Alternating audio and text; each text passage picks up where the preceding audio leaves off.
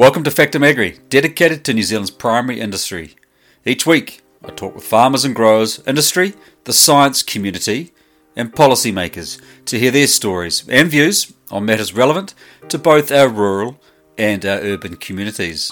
Now, if you are a farmer, you might often think, what good do your industry body representatives do? Whether it's beef and lamb or dairy NZ, you can't please everyone, but what I will say is these groups work tirelessly for better outcomes for farmers. When it comes to working with government, it's not a straightforward process. If you take He Waka Eka Noa as an example, it is a collaboration between industry, government, the science community and iwi. The science can provide sound information based on evidence, which is hard to dispute. Farmer groups fight for the best outcome for farmers, and the government of the day have their agenda, and the current one is hell-bent on increasing taxes on farmers and continuously putting up roadblocks which negatively impacts farmers' ability to operate and increases their farm input costs. With that being said, there must be compromise around the table to get anywhere. But for a country that relies on export revenue from the primary industry, you would think the government of the day would be doing everything in its power to protect this valuable asset and put its best foot forward. It was no easy feat getting collaboration between so many organisations, and if you do not have a seat at the table, you can quite quickly become the meal. If you listen to me regularly, you will know I have a real issue with total on-farm sequestration currently being ignored by the government. This to me signals that gathering tax from farmers is more important to current policymakers than finding out accurate on-farm emission figures. And in reality, if farmers were given what is right by recognising total on-farm sequestration, then most farmers will be close to carbon neutral, or in many cases carbon positive. I was on the west coast of the South Island recently and visited a sheep and beef property that runs 2,000 sheep and 200 odd cattle. This property also has over 500 hectares of native trees and vegetation, all sequestering carbon. You would be forgiven in thinking this farm is sequestering more pollution than what it's putting out. But will this farmer be allowed the opportunity to get a real emission profile? So what are industry bodies doing for farmers? An example of what Dairy NZ is doing to improve water quality is a sustainable catchments program.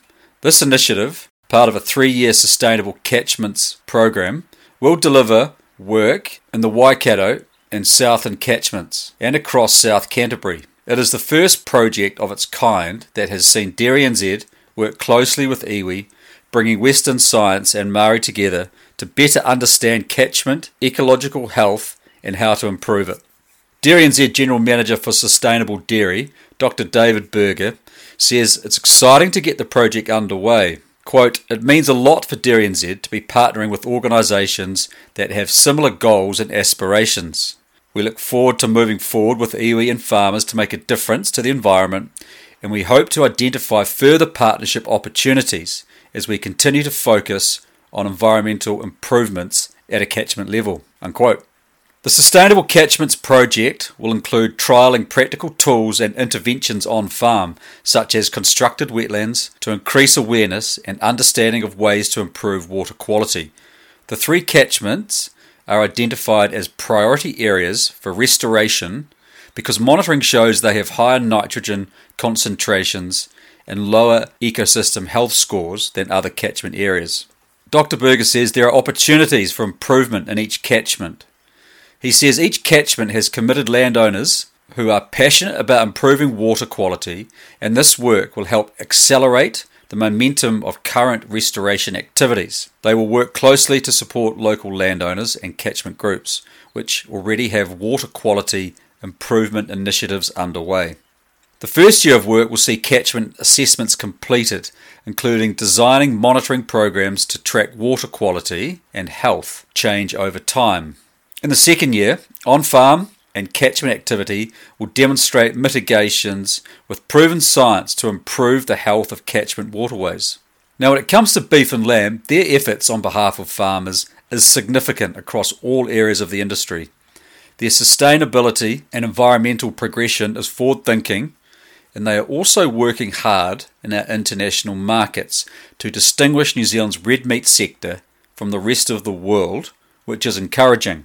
The aim is to use the Taste Pure Nature brand as a global platform to enhance the positioning of New Zealand beef and lamb. Taste Pure Nature is providing a marketing umbrella to support New Zealand exporter brand building activities.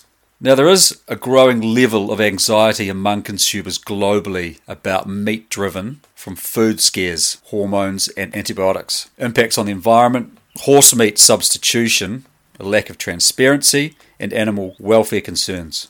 A lot of these concerns stem from more industrialised production methods. Now, that's not the way we farm here in New Zealand. If we don't want to be affected by these trends, then we need to tell our story to consumers better. Beef and Lamb's research has found that New Zealand's image as a country in our overseas markets is positive, but weak in relation to red meat. There is very little knowledge about our natural, grass-fed, hormone-free, antibiotic-free farming methods, and Taste Pure Nature intends to change that. Taste Pure Nature says that as a sector, our future also lies in driving a higher premium for our products. Their research shows that country, place of origin is a primary tool consumers, retailers and food service use to decide where to buy their products from, and it is a shortcut to understanding and trust. Origin branding is also a platform of which greater value can be driven. With our natural assets and farming systems, New Zealand is strongly positioned at an origin level to establish a level of trust and loyalty with consumers that can't be replicated by other countries. I think at a policy level we can do more to support the engine room of New Zealand by removing many of the barriers currently in place. Farmers will keep fighting for themselves, industry will keep fighting on behalf of farmers, and I too will keep fighting for farmers in this country.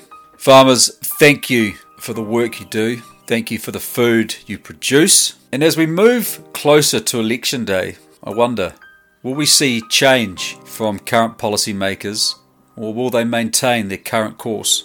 Time will tell. That's all from me this week. Thank you for listening, and catch you next time.